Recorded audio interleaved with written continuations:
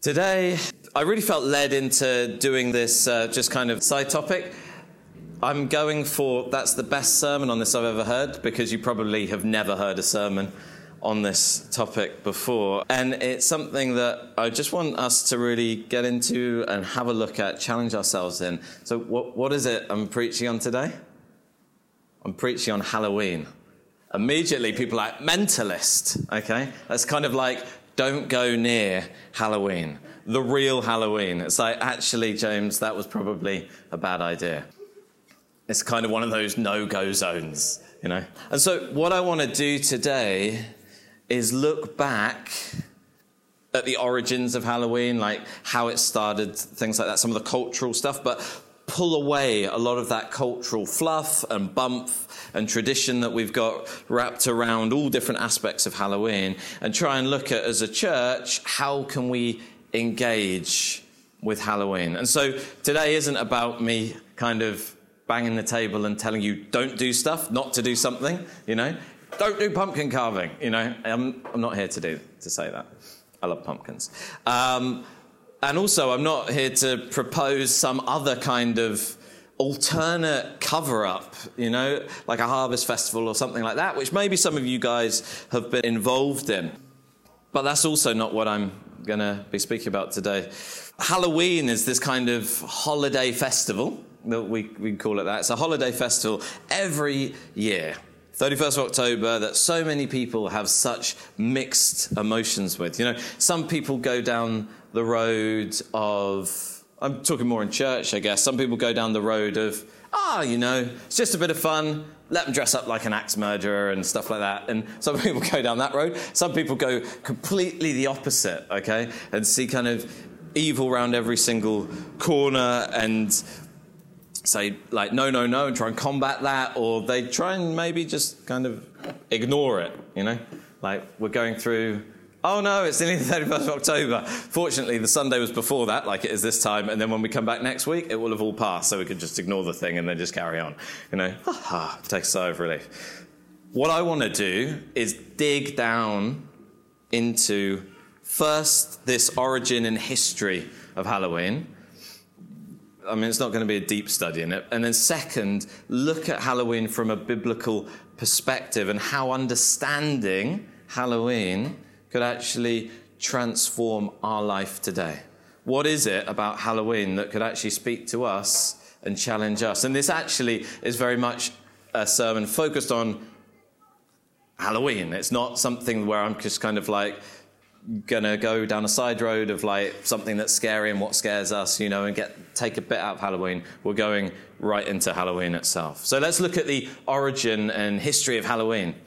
You know, in the same way that the real meaning behind Christmas, God coming to earth, the incarnate, God incarnate, that God becoming man, the Son born to us, all of that has literally nothing to do with elves in the north of Finland making gifts for people who then give it to this guy who's slightly overweight in a big red coat, who then delivers it to every single person on earth in a sleigh by these reindeer that conveniently can fly. You know, in the same way that Christmas has nothing to do with that, albeit we remember like the spiritual significance of Christmas, in the same way Halloween has nothing to do with vampires and werewolves and axe murderers and like super evil, supernatural stuff that kind of gets associated with it. It's just, in amongst all that side of things, we've kind of forgotten some of the rich spiritual roots of Halloween.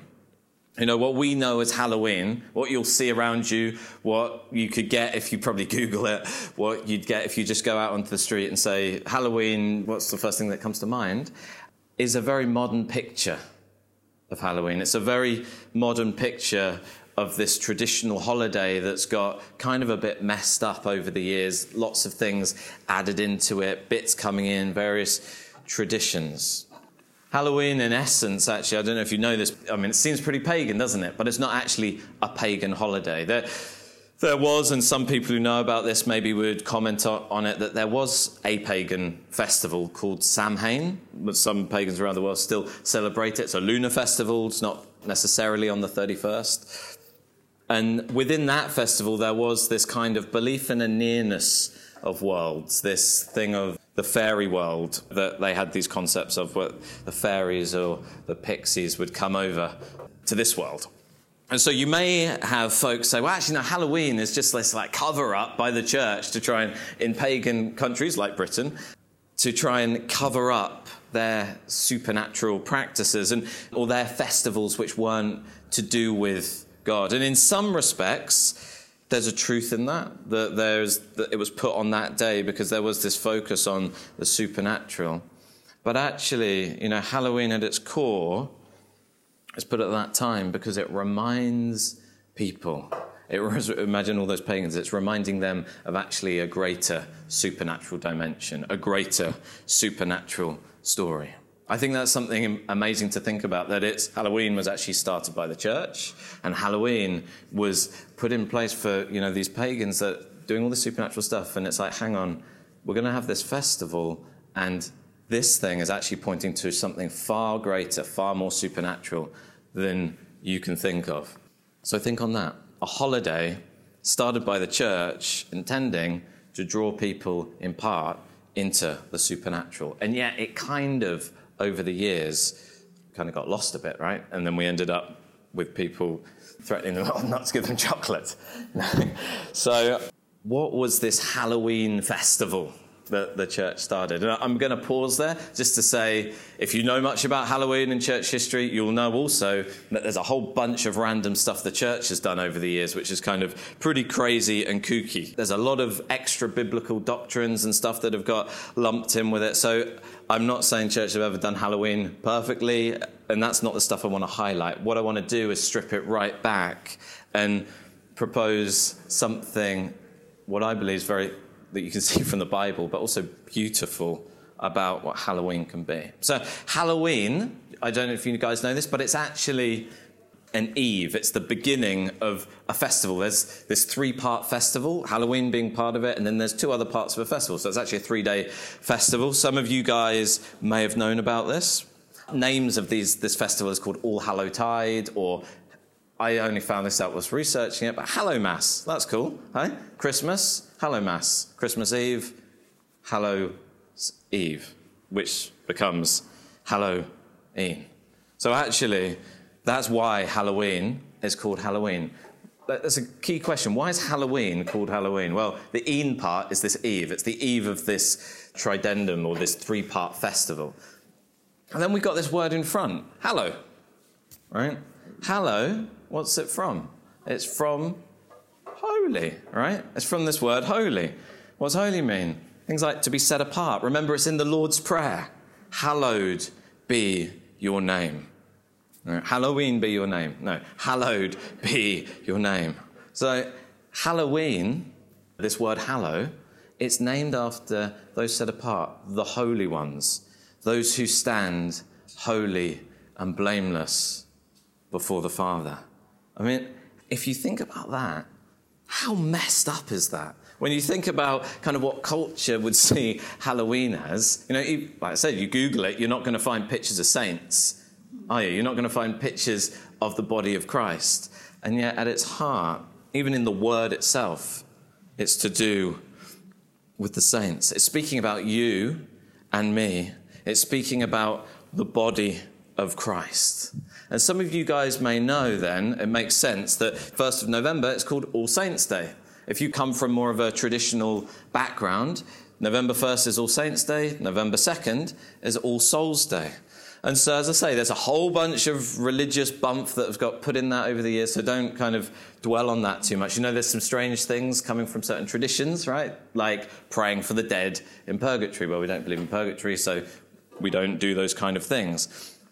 And actually, predominantly, if you're from like a Anglican background, you're going to know about just this festival. But actually, for many of us, it's not something that we've ever really celebrated, because a lot of our kind of style of churches, they've developed in a way where they really, maybe 500 years ago, turned their backs, or 400 years ago, turned their backs on a lot of these festivals because of certain aspects that had been part of the culture, like praying for the dead. But often, when we look back, we can find this richness there when we pause and we look. So let's just look at its core. What is this Hallowmas time, this All Hallows time actually supposed to be about? Well, it is this deeply spiritual moment. It's this deeply spiritual moment in the church calendar where the church, the body of Christ, can pause, can remember, and celebrate on earth the eternality, the eternal nature and hope of our existence in Christ. There's a lot of traditional things that we don't really do, like church calendars and stuff like that, but the beauty of some of the ancient things that you can look back to is they really focus on certain things through the year and put time aside to dwell on certain things. So there is a richness there when we look back to them. It's a time when church can actually say to culture, you want a real supernatural experience? You want to get a glimpse of the natural and the supernatural side by side? Well, come and look at the church. It's a time to remember that. When I first started looking at this topic, this thing of the real Halloween, I thought, man, something beautiful in it, something marvelous within it, that as much as it's got messed up and kind of weird in different traditions over the years, that there was this time in church history with this evening, this eve, Halloween, and 2 days of the year to remind ourselves of the eternal.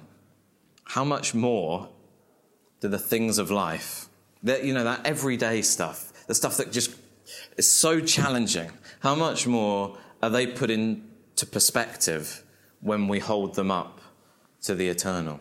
So this kind of Christian Halloween season is one of true supernatural and authentic spiritual consideration where we slow down and we celebrate and we remember.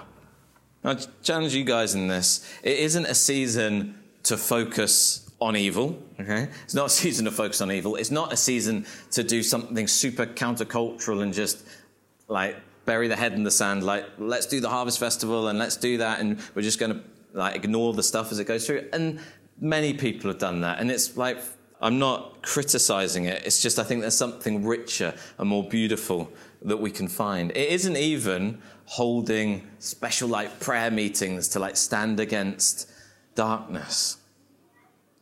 Because in a sense, that just focuses on the darkness.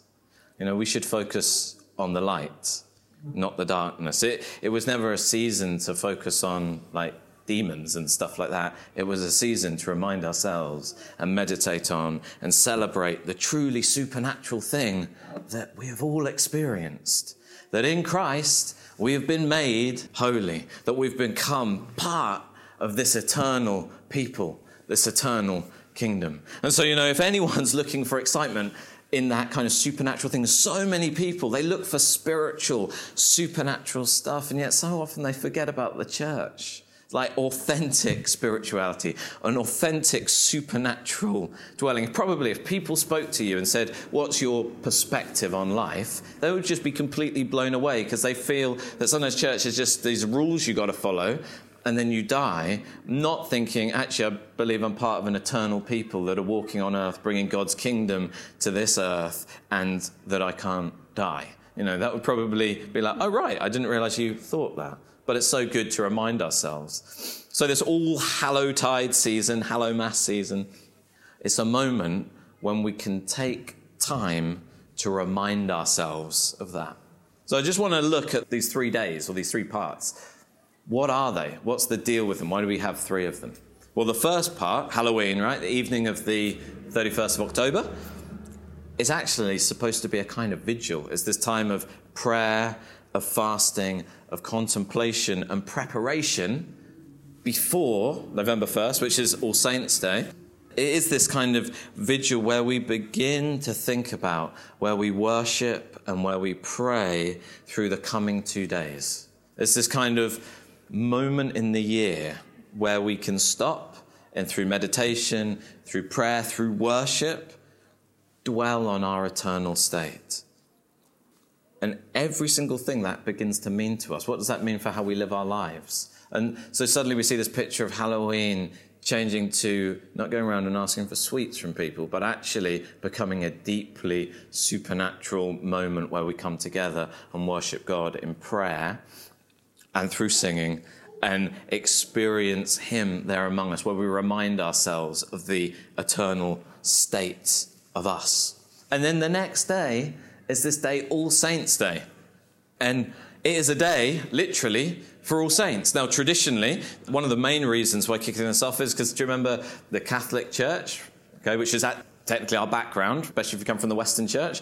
They celebrated and remembered different saints, and they began to run out of days because there were so many saints. So we need a day for All Saints. And so that's how it's been put into here. But part of the heart of that, and I think a very relevant way of speaking about it, but a relevant way of understanding about All Saints' Day, is it is a day to remember, not some special guys, a few kind of key guys, but a day to remember and celebrate all saints. That's every one of you, right? It's the eternal body of Christ. Think on that. Every believer who's ever lived and is now in Christ in glory. That's including the guys who've written books and done some notable stuff and those who haven't. Every believer also, though, who's living today on planet Earth. And think on this. Every believer who is yet to be born. Every believer who is yet to live. I think that's a beautiful picture to celebrate for a moment, for a day, to step outside of time and look eternally and dwell on this eternal body of Christ. It's a time when we can remember what's happened in the past, but then for us in that moment, in that day, challenge ourselves. How are we living today? How are we living in an eternal context, or are we living focused on the moment? It's a time when we can remember what has happened before. It's a time when we can challenge ourselves in today. Are we preaching the kingdom? It's urgent, but it's also a time that we can think about and pray about and make decisions about the world that we're leaving for tomorrow. It's a time when, as a church, we can take time out to dwell on how are we blessing and preparing and building up the next generation of believers. It's this thing of looking back, this thing of looking to today, living in today and looking forward. I think there's something amazingly beautiful about it. There's something incredibly timeless about it. My great uncles, I think it was the great uncles of my grandmother, if you can work that out. There were two of them, and they were both Methodist missionaries to the States. It gives me goosebumps because I think, these guys who I've never met, and yet there is this part of the body who's connected to me in some way, who made an impact, and there is this beautiful thing to remember from the past. Also Mama's family, back in the past, met generations of people who are pastors, guys who we'll never meet, and yet they're there. They've laid a foundation and a groundwork for us, and it challenges us to look for the future. The eternality of the body of Christ is a beautiful thing to consider. It's a beautiful thing to kind of dwell on and think about. It's a beautiful thing to celebrate. Andrew Owen says, you only get one life, so make it a life worth living. And when you look at that, actually, I find it really helps. So that's All Saints' Day, all the saints. And then we come to the 2nd of November, All Souls' Day. And I'm not, by the way, suggesting, okay, guys, we need to start celebrating this stuff in a certain way.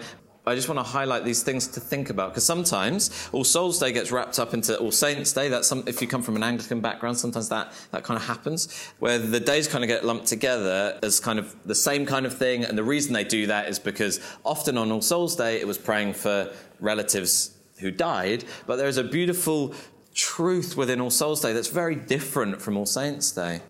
And it's this. It's a special day for us to stop and celebrate the hope of life that we have in Christ. I don't know if you guys have ever been to a funeral before. If you've been to a funeral, you'll know what I mean when I say the coffin's there. And it just suddenly, in that moment, feels so real. Sometimes death can be that thing that we put to the side and it's like far off in the future, but it's right there and it's real and it's final and cold. And it's a time when so many people evaluate what's going on. It's a heavy thing, right? Life is precious. We're not here forever. And I think in some senses that All Souls Day, the heart behind it, can function kind of like that moment in the year when we slow down and remember those kind of moments. Remember those who have died in him, and let that reality of the eternity and the hope of eternity that we have in him become more and more real to us. Do you remember last week, guys, I shared about Jess and I and how we've lost, over the years, we've lost 2 baby boys, William and Bartholomew. But I also shared how we have this incredible hope in eternity, that one day, 1,000 years from now, we will look back and this moment of separation will seem like a distant memory. At my grandmother's funeral, they read this poem that my uncle had found in like a little precious box or lockbox or whatever, things she'd kept. And I don't think I realised or knew, but my grandmother had lost a baby before my dad. And she'd written this poem, and I couldn't get hold of it. I was trying to find it to share with you guys. But it was just beautiful, and it's this poem about the sadness of losing her son, but then also the joy at one day that she would speak with him and be with him in heaven. And obviously, sat there, coffins right there, such this poignant moment kind of for everyone sat there. And I don't think I really appreciated it until I was preparing this sermon, actually. But in that moment, that whilst we're there in tears, because obviously it's sad, right?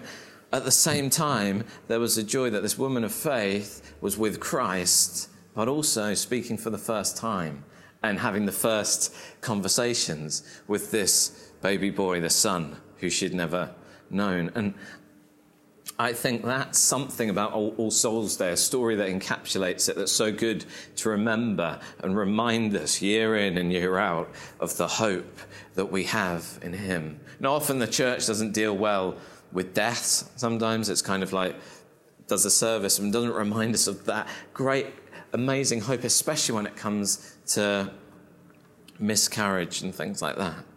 But actually, in the sadness of death, how beautiful it really is, the hope that we have. And so I hope you guys kind of get my heart about where we're going with this. You see, where All Saints' Day looks at the big picture, that eternal picture of the church, past, present, and future. All Souls' Day is that closer to home. I described it as cozy in my notes, cozy moment, but maybe it's not so cozy, it's more nostalgic in a sense, but this personal moment to remember those guys that we've loved and remind ourselves of that great eternal hope that we've had or that we have in Christ. And that, if you think about it and you think about the root of it, that's worth celebrating. I think that's something that's worth remembering. It's worth having a feast over to celebrate that and say, wow, this is awesome. We have feasts over much smaller things than that. That is just epic. It's this mind-blowing, supernatural claim of Christianity, isn't it? Eternal life. That in Christ we have life and life everlasting. We will live our lives completely differently. Guarantee you, completely differently if we live in the context of the eternal.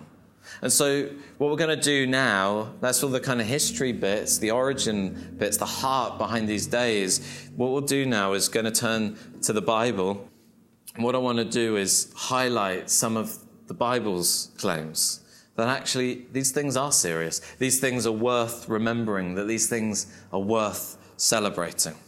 Okay, first off, we're going to start in Thessalonians.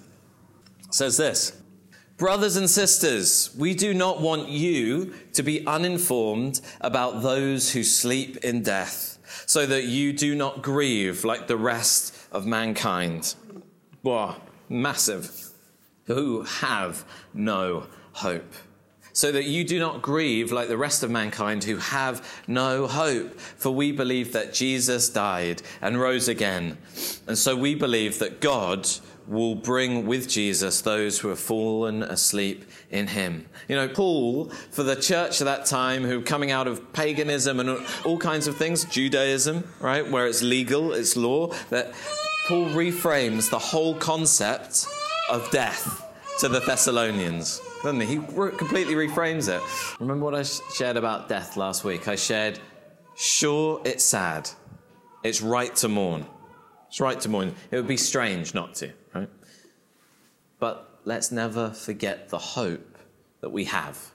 Let's not grieve like the rest of mankind who have no hope. And it's appropriate when someone goes away on a long journey and you're like, you know, I'm not going to see you maybe ever again. I'm not going to see you for decades. You cry, right? You cry there on the station platform. That's appropriate. There's a grieving in that. There's a grieving sometimes at the pain that somebody's suffered. And there's a grieving over that death has actually impacted to this body, this creation of God. But it is not a grief without a hope. Because whilst there's a sadness there, there's also amazing hope and amazing joy that one day we will see them again.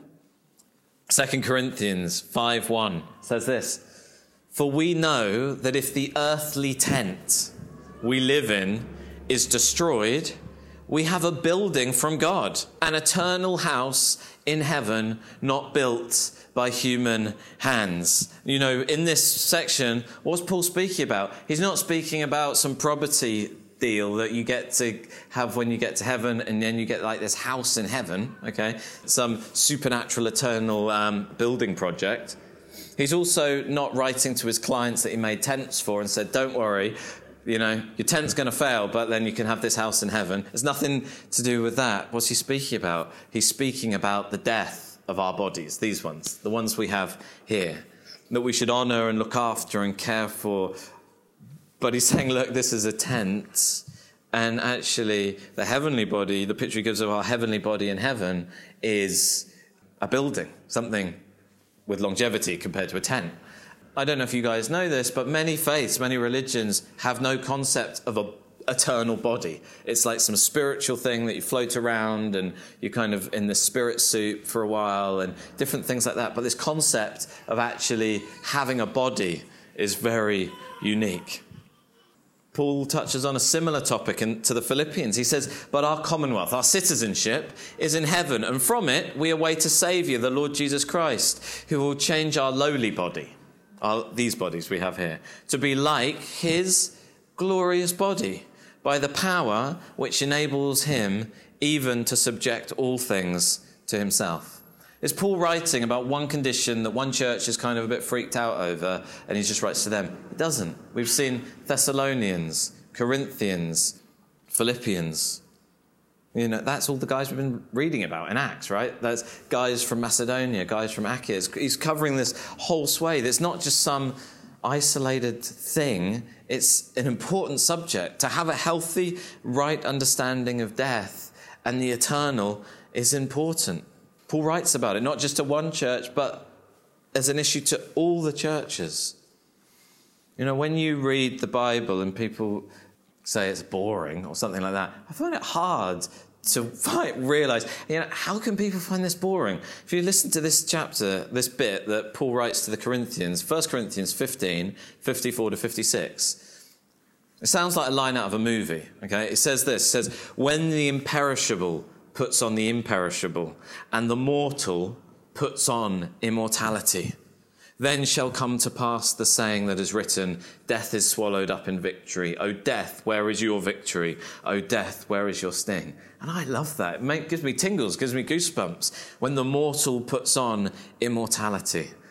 The Bible doesn't just say stuff for a laugh. It's being real. That when the mortal, us, puts on immortality. It's awesome. It's awe-inspiring. See, nothing on earth offers the hope-filled, joy-filled, supernatural and eternal, full of life reality that Christianity offers to the world. And so this kind of Halloween, this All Hallows Eve, this Hallowmas, Think about that. Meditate on that. Celebrate that. That Halloween isn't something supernatural and terrifying. It's about something that's supernatural and wonderful. It's about the ultimate supernatural story. Mankind reconciled to God. Not because of us, not because of our efforts and our energies and our holiness to become hallowed, but because of him. It is about the ultimate supernatural story, isn't it? Where darkness has been totally defeated. The most scary thing ever, really, death, has been defeated. And we can live in the victory of that. The saints, the hallowed ones. Why? Completely because of Christ. And going through that, you may be sitting here thinking, and some may say who are listening or think this, James, okay, I get that, but we do die. Okay? To which I say, do we? Do we really? 100% our bodies stop working. We leave the earth, not good for conversation anymore. Do you know that after a person is actually declared dead, their body continues to function slightly, where nails continue to grow, hair continues to grow. So actually just the biological functioning of our bodies isn't the kind of be-all and end-all of our life. Let's read a little verse that Jesus says about dying, and he does it in his great way where you'll be super clear by the end of it. And he says this, John 11, 25 to 26, he says, Jesus said to her, I am the resurrection and the life. Whoever believes in me, though he die. Okay, so yes, that's good. We cleared that up, Jesus, thank you. So we die. Yet shall he live. A bit more tricky. So we die, but we are alive. And everyone who lives and believes in me shall never die. So if we believe in him, we die, but we're alive. And actually, if we believe in him, we never die. Very obvious. Very clear, right? Have you guys all got that? Good.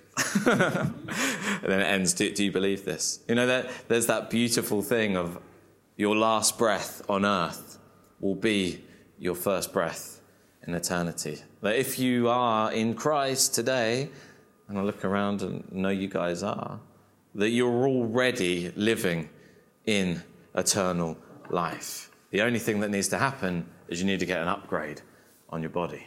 1 John 5, 13 to 14 says this.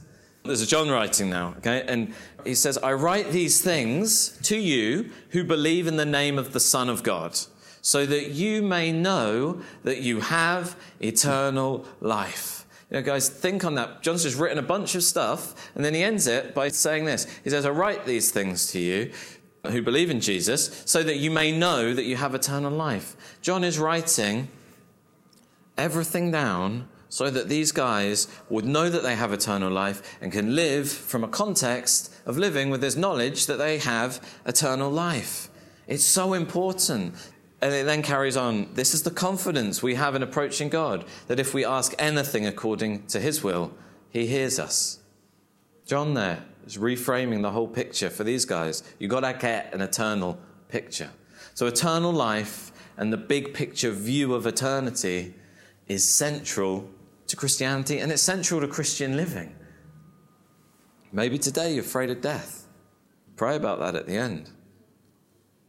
Halloween, as weird as it sounds in our kind of cultural understanding of Halloween, is a moment in the year when we can pause in the busyness of life and remember the deep, beautiful, eternal reality of our existence and this hope of eternal life we have in Christ. If you remember those guys in Hebrews 11, now they didn't celebrate Halloween, right? But their hope was on another country. I mentioned those guys last week. Their hope was on another country, a different land, that was their home they were longing for. They had this eternal perspective. And long after Moses and Elijah, heroes of faith, long after they're dead, long after their bodies, their tents are gone, we see him again, don't we? A story on the Mount of Transfiguration. 3 disciples there. And suddenly, there is Elisha and Moses. Incredible.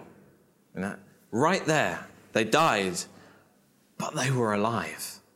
It's kind of like, and I hope you'll bear with me today. Some of you guys will appreciate it. Others of you won't. It's like a real life Star Wars moment. If you guys have seen Star Wars, you'll know that when the Jedi get killed, it's kind of great. Through the series, they kind of die in different places. And then at the end, tends to be at the end of certain episodes, suddenly they're all kind of there as these kind of like almost ethereal beings. Even Darth Vader, who kind of turns good at the end, he repents. He turns good at the end. That he is seen not wearing his mask, but as he should have looked, not with any wounds or anything like that. But it's this picture that if you've seen the films, I think you'll know what I mean by it. It just kind of feels so right. It's like feels good.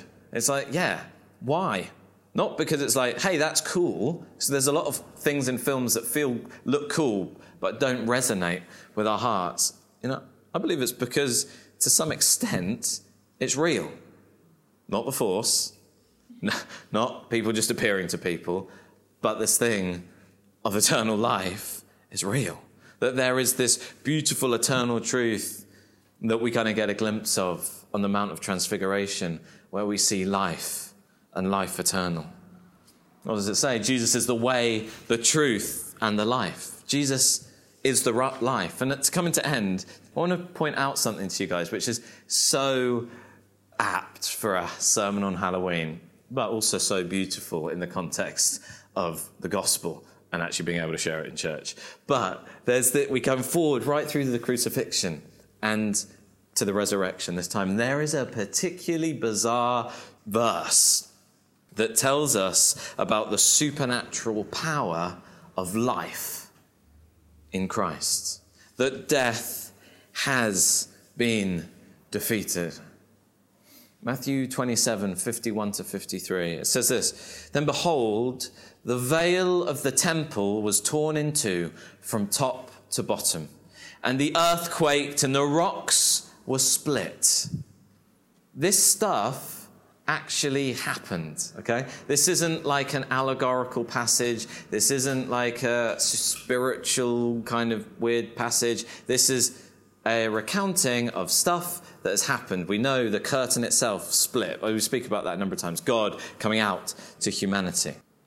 And kind of within these different pictures, we see, the splitting of the temple curtain. God is now not in the temple, but is released to be in the heart of every single believer. But this verse carries on, and it says this, "And the graves were opened, and many bodies of the saints," the hallowed ones, the believers, "who had fallen asleep," so they've been asleep, "were raised.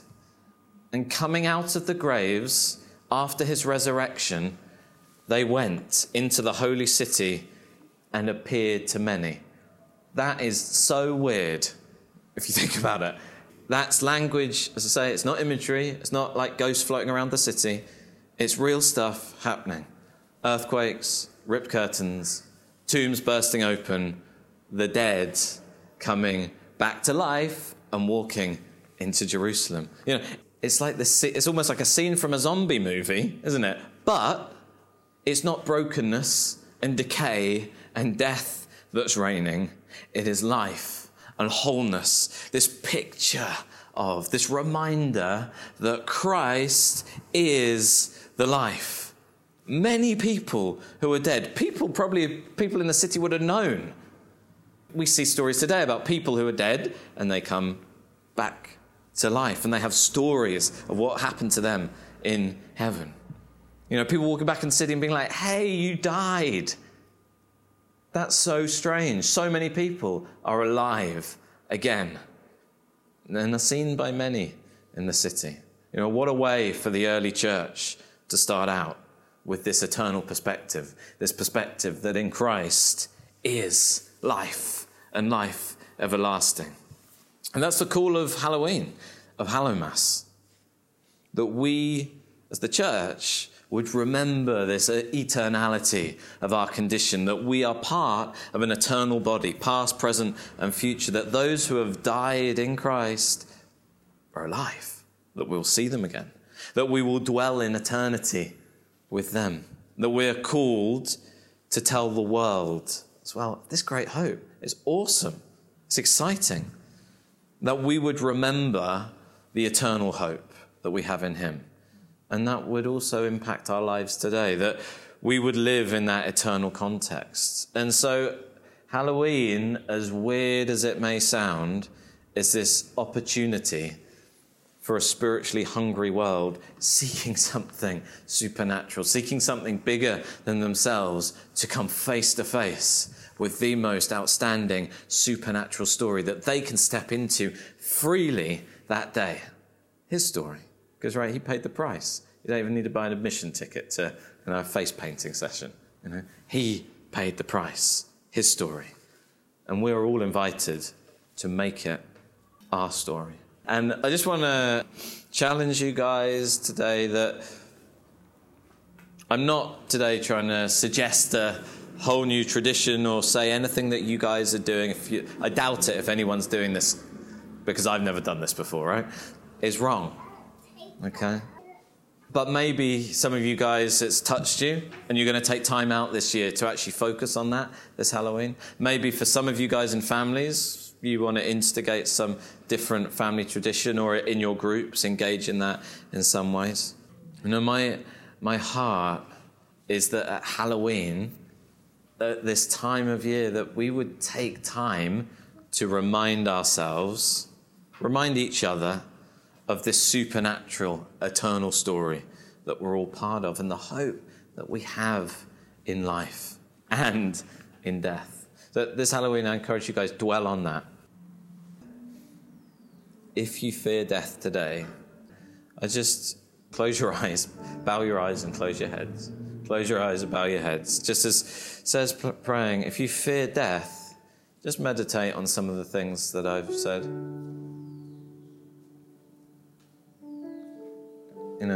Christ has done everything.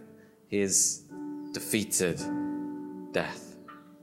And I just want to pray for you just now.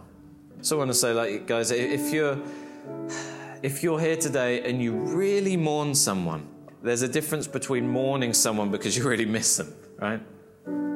Makes sense. Paul doesn't say, don't grieve. He just says, don't grieve like the rest of mankind who have no hope. So, but if you mourn someone today and it's just like this broken mourning, this hopeless mourning, I just encourage you today, be encouraged.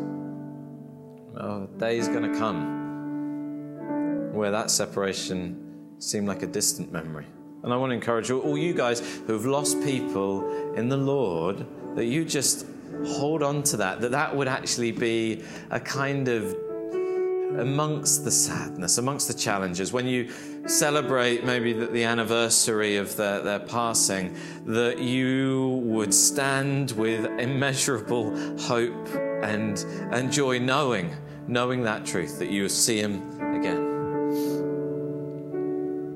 If you know that you are so consumed with your today that you never give any thought to the eternal kingdom that you're part of, that body, past, present, and future that you're part of, just take a moment now, just in quiet, just to dwell on that.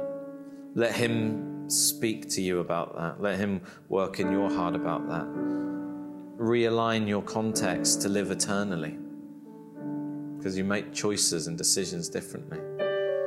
Remember that quote, when we live our lives, we will live our lives differently if we live in the context of the eternal. Have that hope that Jesus is the way, the truth, and the life. And he's done every single thing for you, for those you love.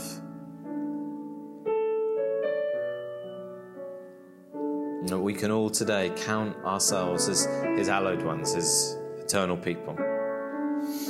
So guys, I just want to pray, and you guys take some time as well. If you want prayer, just put your hands out flat in front of you too. And Father, I just pray today that this truth of our hope in you, that we are part of an eternal people, God. Lord, let that impact our hearts. Let that impact how we live our lives. Lord, I pray that surrounding that challenging topic of death, God, that there would be a hope like no other that we would all live in. Lord, and I pray however we do it, whether we do stuff in family or however, that we would take a time, God, just to remind ourselves of eternity and the great hope we have in you. In your mighty name. Amen.